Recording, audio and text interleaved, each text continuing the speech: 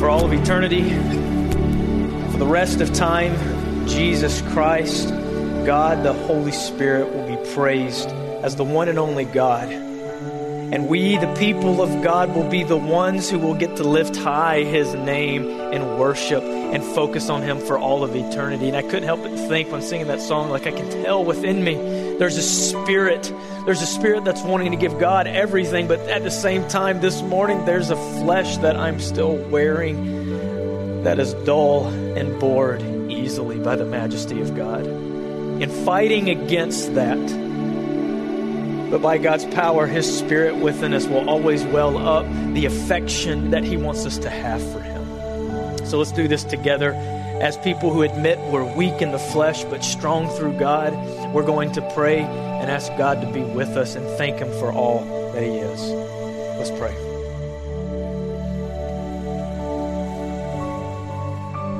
Father, God, You are too good.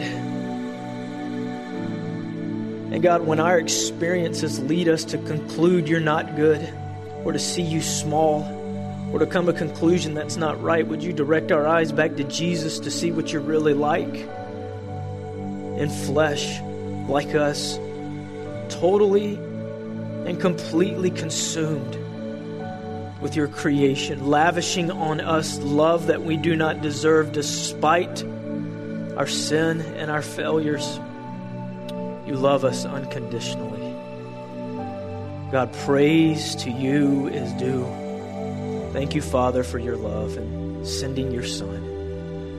And then thank You for giving us the Spirit to help us, to counsel us, and to comfort us. And so I pray this morning, as we've gathered, we've greeted each other, we're fellowshipping, that this would be a morning where our eyes are reminded of why You're so wonderful, why You want our affections on You and nothing else. We pray it all in the precious name of Jesus Christ.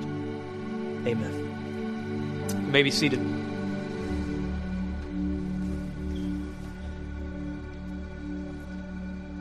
It's that time again. We're here another year, closing in on 2020, and Christmas time is here. I didn't mean for that to rhyme, but it just did. I feel like I should have just kept going. And now we sit and gather round in the chairs of church. We do not frown, because here we are to preach and learn. So now from hell we will turn. I don't know. I just made that up. It's all right. Gifts.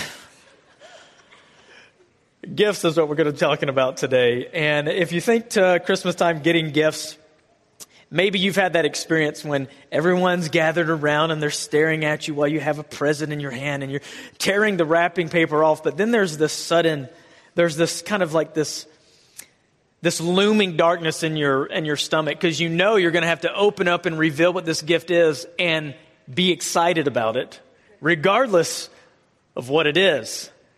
And we all know what it's like to have all eyes on us and to get a gift that we could care less about. Man, I tell you what, that gift doesn't last long around here. I mean, you say whatever you got to say just to try to get through that awkward moment. You know, we all have different gifts that we enjoy more. Like some of us would get excited about getting some straps for our truck, to hold wood down, but then others would open that up and see these straps from Harbor Freight and be like, thanks. Is there a gift receipt in this bad boy? Right? Varying gifts, varying affections, varying things that we get excited about. Today, when we go into the book of John, we go to chapter 1, we continue where we left off with the dawn of new creation. The gift of the new creation is going to be revealed in John's word, and we're going to find out that this is a gift that all of us can and should be excited about, because it is a gift that we all desperately need more than anything else on the planet. And some of us, when we hear of this gift, people on the planet hear of this gift, they hear the name of Jesus, which is the gift. There's not excitement, there's not praise, there's not wonder. There's a dismissal and a rejection and a turning away of the greatest gift of all of eternity. We're going to be looking at why the gift of the new creation is so absolutely wonderful. John chapter 1, John chapter 1, we're going to be starting in verse 10. If you would turn there. Last week, we got to see the horizon that was dark and the creation, the dawn of the new creation coming to show us something. And throughout time, the Old Testament revealing that something better is coming. And in Jesus Christ, in the Word that was with God in the beginning and was God, was being sent to the earth and dawning a new creation. But here's what's interesting. The new creation is coming through Jesus Christ, which is the gift we're going to look at. It has come through Him. It is Him. And John has made very, very painstaking efforts to show you the beauty and the wonder of Jesus being God Himself. That's why He made everything through Himself, and not without Him was not anything made that was made. And now the light is dawning and it is shining and it is overcoming the darkness. And in the end, the darkness will be completely pierced through and will be no more and be done away with. And there'll be nothing but the radiance of Jesus left to light the people of God. We rejoice in that now. It's here already, but it's not yet complete. Time is moving. People are still in the world and people still need to believe. And so this message is having time to get out to everyone to see the gift of the new creation that we must all accept. Now, here's what we must do at the very beginning. We've got to get through verses 10 and 11. Why do I say we got to get through it? I said because 10 and 11 don't necessarily talk about the wonder of the gift. 10 and 11 talk about the sad nature of the world. But we have to understand the nature of our situation accurately to be able to appreciate the gift to its fullest extent. John chapter 1, verse 10. Look at this desperately sad condition. It says this: He, the Word, Jesus, was. There's that word was again. Not is, but was. He has always been. He was in the world. When it says the world, it's talking about the whole populace of people that exist on planet Earth. He was in the world. And the world was made through Him. He's the creator, the sustainer, according to Colossians. Yet, look at this, yet the world did not know Him. Yet the world did not know Him. The creator, the one who made us, our designer, our Father, our creator, the world does not naturally know God. We are all born apart from an intimate knowledge of who God is. Let me say it again. We're all born apart from an intimate knowledge of who God is. Now, I didn't say this. Here's what I did not say. I did not say we are all born apart from the knowledge of God. Creation tells us that God is real. That's why Paul says in Romans 1, for since the creation of the world, God's invisible qualities, His eternal power and divine nature have been clearly seen, being understood from what He has made and what has been made, so that people are without excuse. Psalm 19:1 says, the heavens declare the glory of God and the sky proclaim His handiwork. Creation tells us God is real.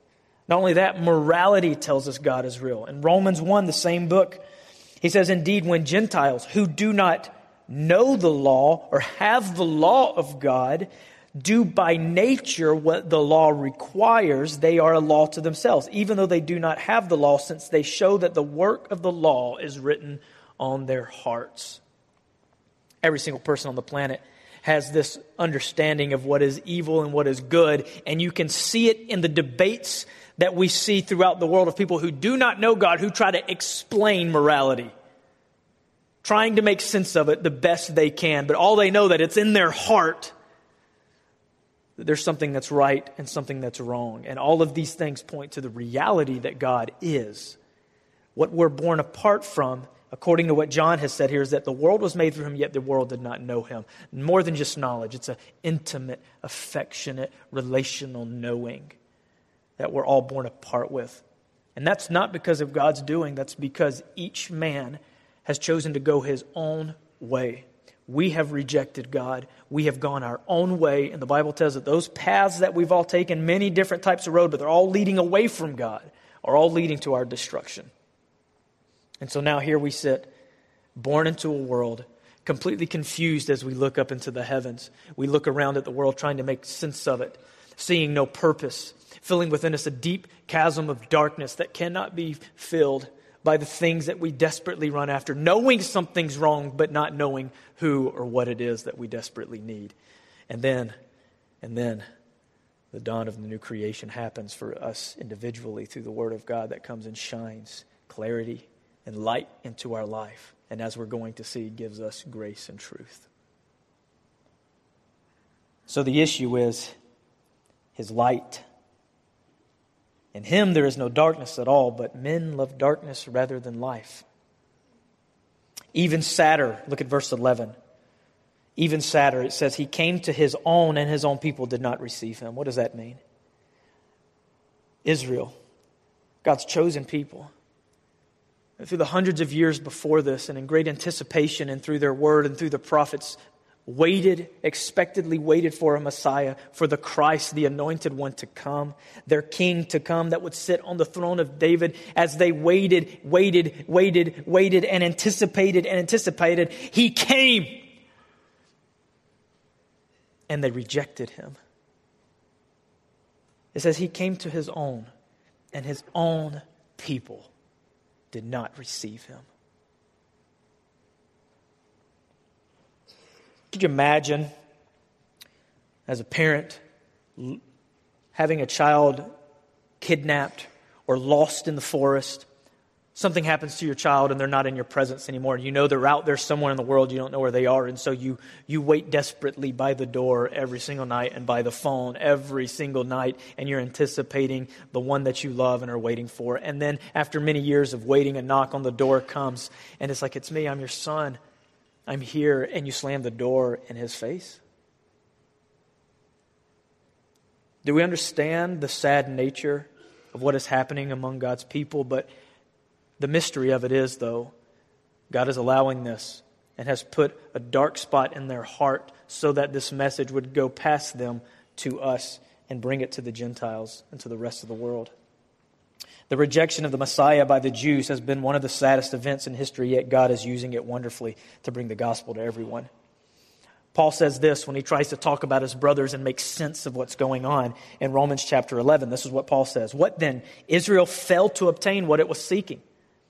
The elect obtained it, but the rest were hardened, as it was written. God gave them a spirit of stupor, eyes that would not see and ears that would not hear, down to this very day. And David says, let their table become a snare and a trap, a stumbling block and retribution for them. Let their eyes be darkened so they cannot see, and bend their backs forever. So I ask, did they stumble in order that they may not fall? By no means, Paul says. Rather, through their trespass, salvation has come to the Gentiles, so as to make Israel jealous.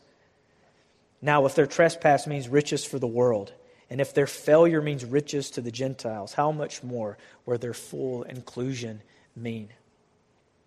As in, God has His people among even the bloodline that are still His, that He's bringing to faith in Jesus. The dawn of the new creation is shining bright, church. Jesus, God's Son, the one that the whole Old Testament wrote about and expected, is seen clearly in the culmination of the Word through the witnesses God appointed. Now, thousands of years later, as Gentiles primarily, I assume here today, we gather with hearts worshiping in spirit and truth because of the light that God has caused to shine in our hearts. The first creation that Adam subjected to futility is passing away, and God is bringing about a new creation. But listen to this. Yes, the heavens and the earth will be made new one day. But God is setting apart for Himself now a people that will first be made new. As the light dawned on the horizon, things were becoming more clear. And as Jesus lived, died, rose, and ascended, the ultimate gift once and for all was realized. Jesus Christ, the Son of God, Son of Man, Savior, Emmanuel. The ultimate gift from God given to us through the Jews is now extended to all people of all nations, of all tribes and tongues, as a wonderful, beautiful, unmatched, unparalleled gift from God our Father. So, let's take this journey through the rest of John's prologue in John chapter 1 and answer the question, why is this gift so wonderful? Why is this gift so wonderful? We're going to see a few things. First and foremost, because through Jesus, we can become children of God. The gift of the new creation is so wonderful because through Jesus and Him alone, we can become children of God. Look what He says here in verse 12. He just said, the world does not know Him. His own people rejected Him. They did not receive Him, but He immediately follows it up with great news. Verse 12, but to all who did receive Him, who believed in His name, He gave the right to become children of God, who were born not of blood, nor the will of the flesh, nor the will of man, but of God. He says there first, but to all who did receive Him, which naturally begs the question, what does it mean to receive Jesus? And he immediately defines it in the next statement, who believed in His name. What was the outcome? It says He gave them the right to become the children of God. Let me talk about that word, right. You know, you do something and someone would say, well, man, what gives you the right? You come say it in a negative sense, but let's ask ourselves, okay, if we're children of God, what has given us the right? Because we don't have the right to become children of God. When he uses that word right there, he's talking about a word that means power or privilege or ability. God is giving what we lack in our life spiritually, giving it to us so that what we do not have could be made possible through Him. But more specifically on our account, through belief in who? In Jesus. This is what the whole world is wrestling over. How to be made right. How to go to heaven. Everybody has their thoughts, their ideas. Everyone apart from Jesus, left in the darkness, we're going to come up with something that's going to elevate us. It's going to be born out of works. But look what he says here next. He gave them the right to become children of God, adopted into the family. And then he explains where this comes from. Who were born not of blood, nor of the will of the flesh, nor the will of man, but of God. So here's what I want us to look at. Take a few seconds to look at. You have it right there in your handout. Verse 13 is going to show us what cannot make you a child of God. Here's what can't make you a child of God. And apart from Jesus, we're all going to rely on something like this. He says there, who were born not of blood. What does he mean there? He's talking about your ethnicity.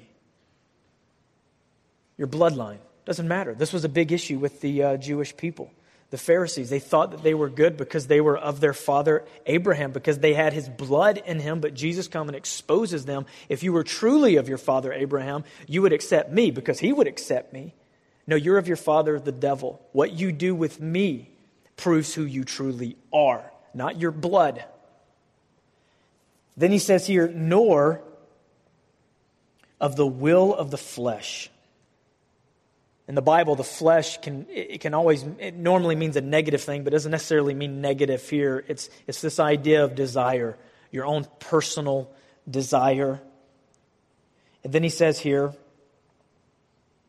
nor of the will of man. And so I have two things I want to point out with these. I'm going to give those to you, then we're going to talk about them for just a second. Nor the will of man. Either others' desires for you, or the man-made systems and religions that we may turn to apart from Jesus. All of these things that people do or we think that can make us right with God, that will make us children of God. John is saying, no, this comes through belief and a reception of the one whom God has sent, not in any other thing. John 3, Jesus is talking to Nicodemus and it says, you must be born again. This is a work of the Spirit that happens. You must be born of the Spirit. He does the work within you. Many times you had people come to Jesus and say, what must we do to enter the kingdom of heaven? One particular time people came to him and said, what is the work we must be doing? Which is ironic because there is no work to be done to get to heaven. What is the work we must be doing? And Jesus says, the work you must do is believe in the one whom he sent. But all who did receive him, who believed in his name, he gave the right to become children of God. Who your family is and what your lineage is and ethnicity is will not make you a child of God. This, your own desire and your own pursuits and your own efforts of your flesh will do nothing in making you a child of God. You, having others desiring for you, will not make you a child of God. So let me talk to parents real quick, because where is this relevant? What about when it comes to our kids, Are we guilty of manipulating them into making some type of outward response because we want an inward salve? God must work in their hearts, and He will not do it through your great efforts. He will use your teaching and your influence to help them see Jesus, but He will ultimately do the work in their hearts. We do not have the control we would like to have. We must be prayerful and relying on God for the work that only He can do. And then finally He says, nor of the will of man, which could also mean the systems of man that they create to get to God. And just about everywhere you look, if you look, what's going to set Christianity apart from other religions is there's always a work that must be done. A work that must be done. You think the holy God can let any bit of sin stand before Him? No, He cannot abide it. No sin can stand before Him. We need to be cleansed perfectly. We can't have our scales of good and bad weighted just right and have more good than evil and God be cool with it. This is the holy God who created the universe, who put a veil between Him and His people because He could not stand to be in the presence of sin. Man's systems of their own efforts to get to God will not do it. But He says this, not born of blood, will of the flesh, or man, but of God. You want to become a child of God, you have to be born from the power of God. And it happens only and simply through receiving Jesus Christ and all that He is and believing in His name. Now, I got serious. Can I take it back and get us to appropriately rejoice about what I just said now? We talked about the serious nature of it. Let's look for a second why this gift that has come with the dawning of the new creation, that you and I can be made children of God apart from our efforts or anything that we do, that anyone on the planet who's fallen down in darkness and knows the wretched condition of themselves can call out on the name of God, on Jesus, and be saved and made a child of God, eternal family. Is this gift wonderful? You better believe it's wonderful. You better believe it's wonderful because God has made a way for us to be made saved and right and children of God. Part of the family. I can't help but to think about the song, I'm so glad I'm a part. Although I thought it was like the worst song because people would sing it like this. I'm so glad I'm a part of the family of God. I've been washed by the fountain, cleansed by His blood. Really? Come on. I've recently talked to someone who's not a believer, and in their heart, they're honest. I just don't get going to church to praise Him. What's there to praise? You see, the heart of those who do not believe and do not know, they don't know why it's wonderful. Those who call on His name do and should, and I think we need to be stirred and awakened in the midst of the world we still live in of the wonderful gift that God has bestowed on us in His Son Jesus.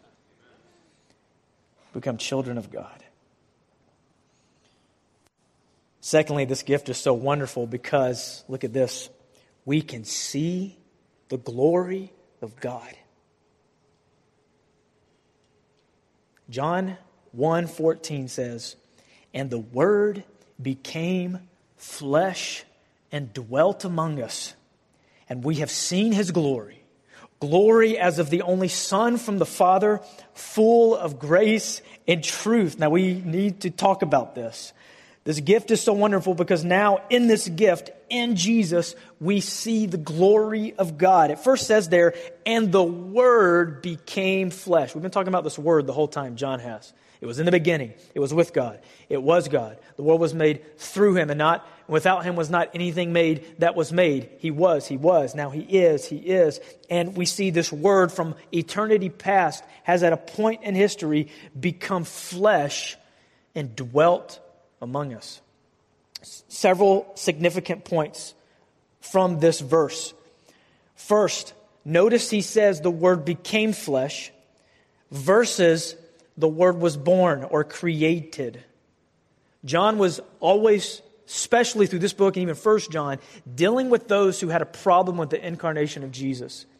And those who had the spirit of Antichrist that wanted to dismiss the God of Jesus, and they wanted to dismiss the humanity of Jesus.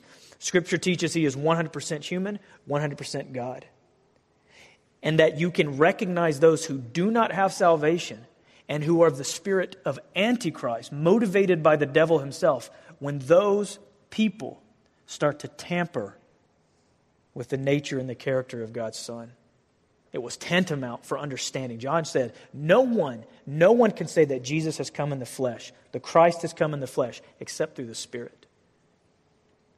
And so when he says the Word became flesh, he's doing a good job at saying, no, eternal God wasn't created when He was born. Christmas wasn't Jesus being created. The Word, which always existed at that point in history, took flesh and He put it on Himself and revealed Himself in human form, like us. That's what happened. And then why did He do it? He came and He dwelt among us, which is the same word for tent or tabernacle. God always had a presence with His people. Through the Old Testament, it was either by the smoke or the fire, and then He put Himself in the Holy of Holies, and He put a veil in front of Him that people could not go in, because to be into the presence of God meant death.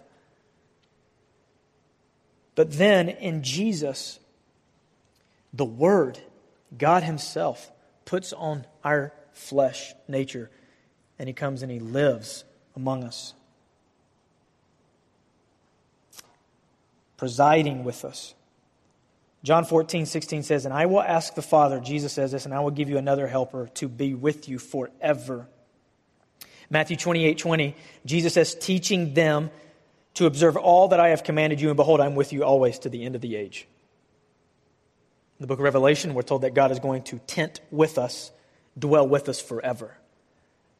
So though Jesus may not physically be on the earth, God is dwelling with His people currently in a way that He never has. Now, as cool as it was, think about this, as cool as it was to have the Word made flesh, dwelling among the people. I mean, think about it. God right next to me. Here He is. God right here. How cool and awesome would it be? Like, man, if I just had God next to me right now, man, life would be so much easier. I want you to contrast yourself with the disciples who got to be with Jesus and the stupid things they said, versus when Jesus left and they got the Holy Spirit and now they become like these crazy, awesome people who can remember things and truly get it. That's because Jesus said, it is to your advantage that I go away. It is to your advantage that I actually physically leave you. Because if I don't, the helper will not come. I'm sending you a helper, which is God dwelling within each of His people. God now dwells in His people, not among His people, but in each and every one of us. The dwelling in the presence of God that was barred and veiled and kept from people. We look through the Old Testament to be able to see the sacred nature of His presence now among us. And He says this, He dwelt among us and we've seen His glory. Glory as of the only Son from the Father, full of grace and truth. When you think of the word glory, I want you to think of a manifestation of presence and power. That's what they saw.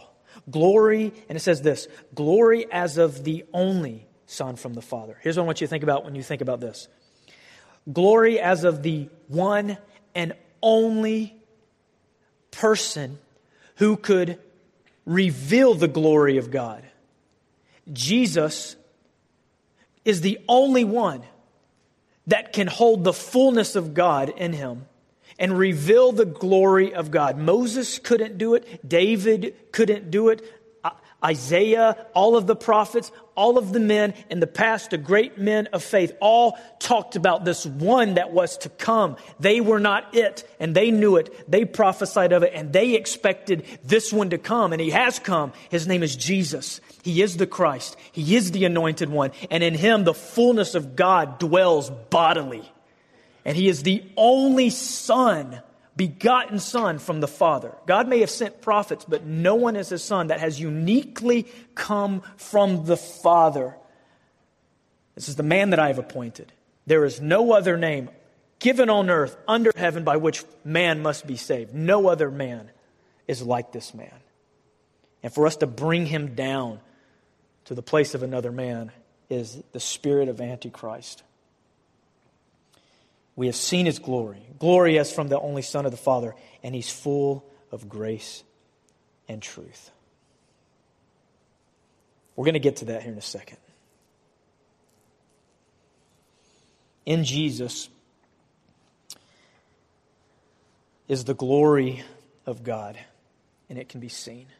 I think of Moses, who wanted to see the glory of God, and God would not let him see his face, but turned his back and shown him his glory. But God himself shows up, takes on flesh, and dwells among us. And in this wonderful gift, we can see the presence and the power of God wrapped up in Jesus. But we see something even greater, something even more true about God, that it was made real and revealed in Jesus. And it says this: his grace and his truth. They saw his glory. And what was it like? What was the manifestation of presence and power like? It was full of grace and truth, which is the third reason the gift is so wonderful. Because listen, church, through Jesus we have the fullness of God's grace and truth. Through Jesus we have the fullness of God's grace and truth. Verse 15, John says this, talking about John the Baptist. John bore witness about him and cried out, "This was he of whom I said, he who comes after me ranks before me, because he was before me." Why all of a sudden do we have John the Baptist mixed in this chapter? Well, he keeps bringing up this idea of a witness. Hey, we're not just making this up. He was witnessed not only by multiple people, but witness even to an Old Testament prophet that was prophesied that people waited for the forerunner to come. That forerunner, who even a lot of people recognized, was constantly pointing people to Jesus. And in their ignorance, they kept looking to John the Baptist, like, no. John's like, no. I'm here to point you to the one who's greater than me. And John's throwing in a reminder. Now, hey, listen, everything that I'm talking about has also been witnessed by the prophet of God himself. And he declares and testifies of this. This is of whom I said, he comes after, he ranks before me, because he was before me, as in existed always. And then he said this in verse 16, now that he gave that little digression to remind us, hey, what I'm talking about is witnessed and true. He says this: "For from his fullness we have all received grace upon grace." Oh, church, I'm so happy that I get to get up here and have the privilege of talking about verses like this. For from whose God's fullness, what does that mean? His full resources. If you and I could go into heaven and go to the back of God's house or mansion, whatever it looks like, and say, hey, take me to your resources, what would we see? There would be no limit. There would be no end. The full resources of God, do we think, are held by walls? Do we think that they're contained somewhere? Do we think that the created universe that seems to go on forever and ever, when we go into his heavenly dwelling, we're going to find a resource and a power of God that's going to be limited? And he says, for from his fullness, from that full resource room of God, we have received what? Grace upon grace. You know what that means? That means it never runs out. Where sin abounds, grace is much more abound. Because why? Your sin will actually count it down to a number. God's grace is infinite and it cannot be counted. And it will always outlast your failures and your sins. In the flesh that God's not surprised of, and the weakness that you have that God's not surprised of, and He made a way for you to be saved, now gives His grace upon grace for you every single day. His hesed in the Old Testament, His steadfast love where He promised to love us will never depart. He promised to unconditionally love us. We're told that His mercies are new every single stinking morning. Every morning. But what do you and I do? We wake up with a heavy heart and head, letting our own fleshly thoughts about God's inability to take care of us and to forgive us and shower grace on us somehow tell us it doesn't apply to me. Oh, God went through great efforts to lavish His love on us, and by showing us that through Jesus and how He walked, how He talked. And now from the full resources of God, we've received grace upon grace. When you think of that word grace, here's what I want you to think of. The thing that the guilty desperately need. So don't be surprised when you wake up every morning and you're guilty of something the day before. Yeah, that's why grace is given to you every single day. That's something to rejoice in. Let's not spend our days here on earth wallowing in the guilt that the blood of Jesus has cleansed and use that to motivate us on to something greater. He says there, from His fullness we've received grace upon grace. And then look what He says in verse 17. Look what He says. He says, for the law was given through Moses. Grace and truth came through Jesus Christ. Why would He bring up the law of Moses? Why would He bring up Moses, talk about the law coming through Moses, and then contrast it with Jesus and grace and truth coming from Him? Charles made a very good observation last week. One that needs to be reiterated, I think, among our church today, as we try to look at the Old Testament in an inaccurate way.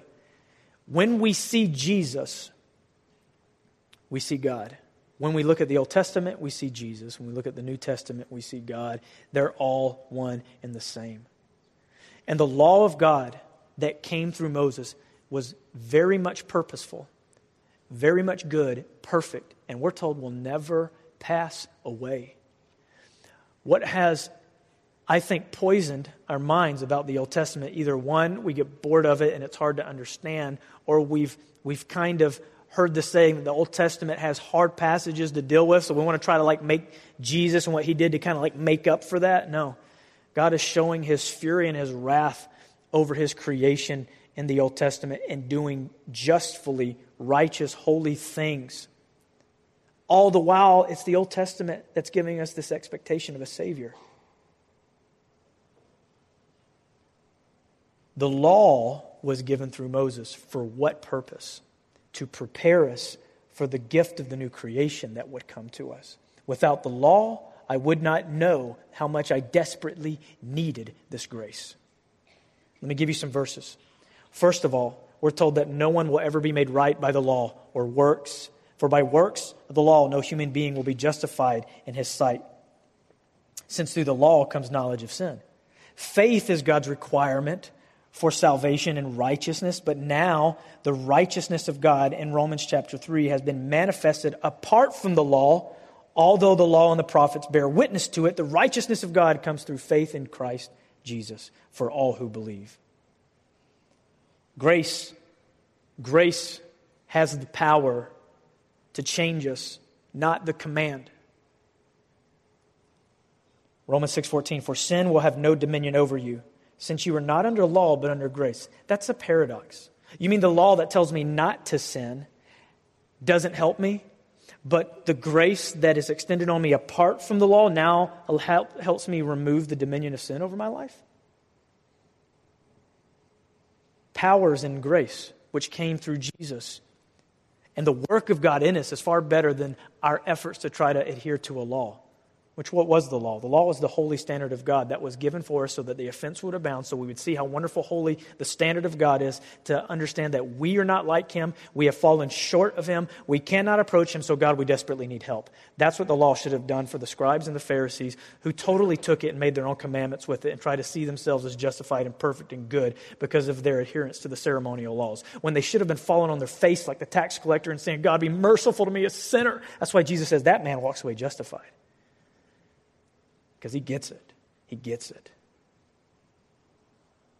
The law is good and purposeful. Paul says in Galatians 3, now before faith came, we were held captive under the law, imprisoned until the coming faith would be revealed. So then the law was our guardian until Christ came, in order that we might be justified by faith. But now that faith has come, we are no longer under a guardian. For in Christ Jesus you are all sons of God through faith. Go to the book of Hebrews, you'll learn more about how Jesus is the long expected greater thing that everything in the Old Testament was a shadow of.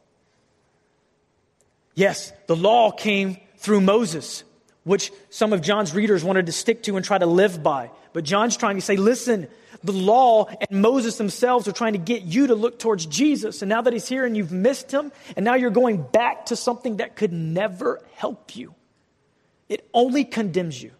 That's the point of the law. And you and I will greater understand grace when we understand our wickedness through comparing ourselves to the standard of God. But to try to be made righteous by that standard is where we fall short.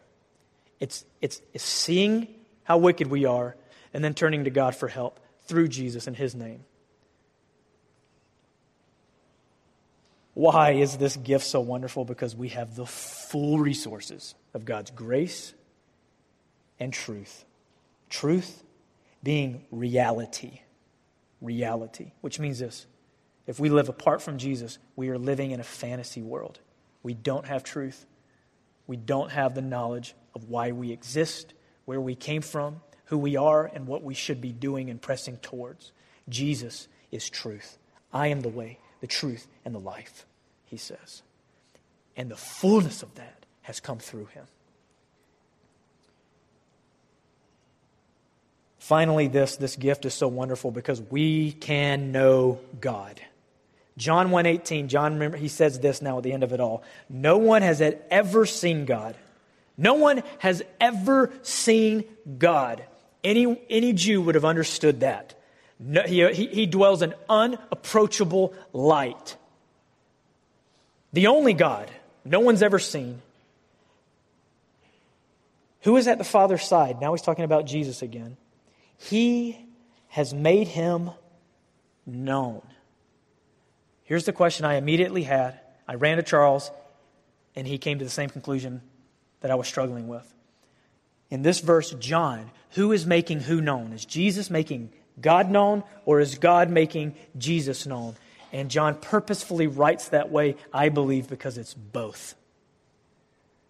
You and I can intimately know God through the gift that has come through the new creation. What was the first verse we read about the desperate condition of man? That though He was in the world and the world was created for Him, the world did not know Him.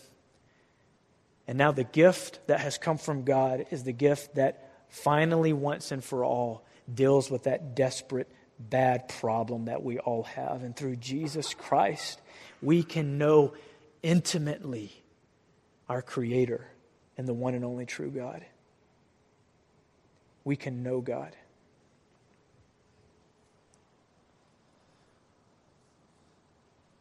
Now,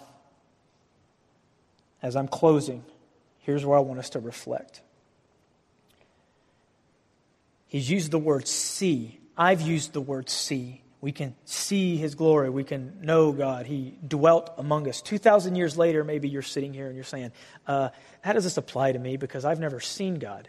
I can't see Him. We just have the Scripture. So does any of this apply to us? Even more so. Even more so. Jesus said to doubting Thomas, who got to see and said, my Lord and my God, Jesus said, hey, listen, you confess these things and you believe because you get to physically see me. But He said, blessed are those who believe and do not see. A special blessing here on us as we reflect on the reality of grace and truth in Jesus simply through faith in the message that has been proclaimed. And this is what God requires. So let me ask you this. Do you rejoice with all of these gifts here? Or do you rejoice with the knowledge of this gift? You read it, you see these, and you're like, yes, yes, yes, it's wonderful, it's wonderful. Or is there a part of you that's like, I just don't get it? I don't get it. It's got to start somewhere. And know that what you've heard here, there's nothing inside of you that has power to make you a child of God.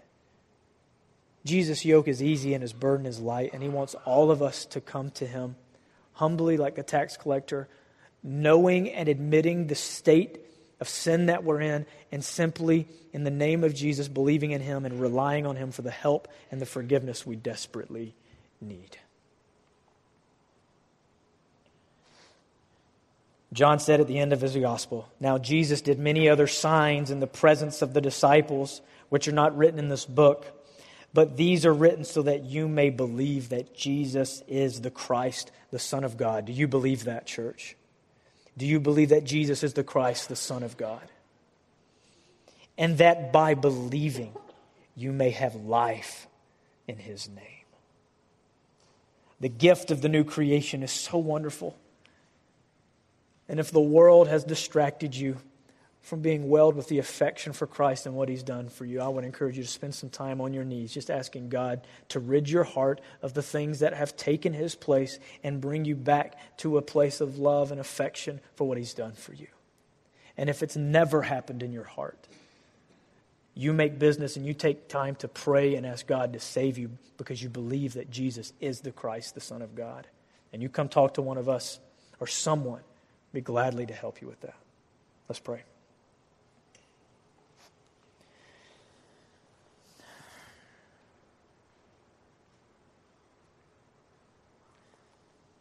Father, You're so good. And even in my heart now, as I get the privilege to study this, as I get the privilege to proclaim it, I still feel within me something lacking in my flesh that should be awed to the point of speechlessness. What You've done for me, I don't fully grasp it, but I know it stretches beyond the universe, beyond any wonder we could ever know. What You've done for us in the gift of Jesus Christ is astounding. And so, God, You would fill my heart and the holes of my faith that are lacking and where I'm doubting. And God, where we fail to praise You and recognize the wonder of this gift, You would stir within our heart our affections for You. Help us to see the grace and truth that is in Jesus, what we have through believing in His name. Help us to comprehend that and to know that, like Paul, one of the Ephesians too, as he prayed for them to be able to grasp and understand this, because it will lead us to a greater intimacy with You that we desperately need. God, thank You for this. We pray it all in the precious name of Jesus. Amen.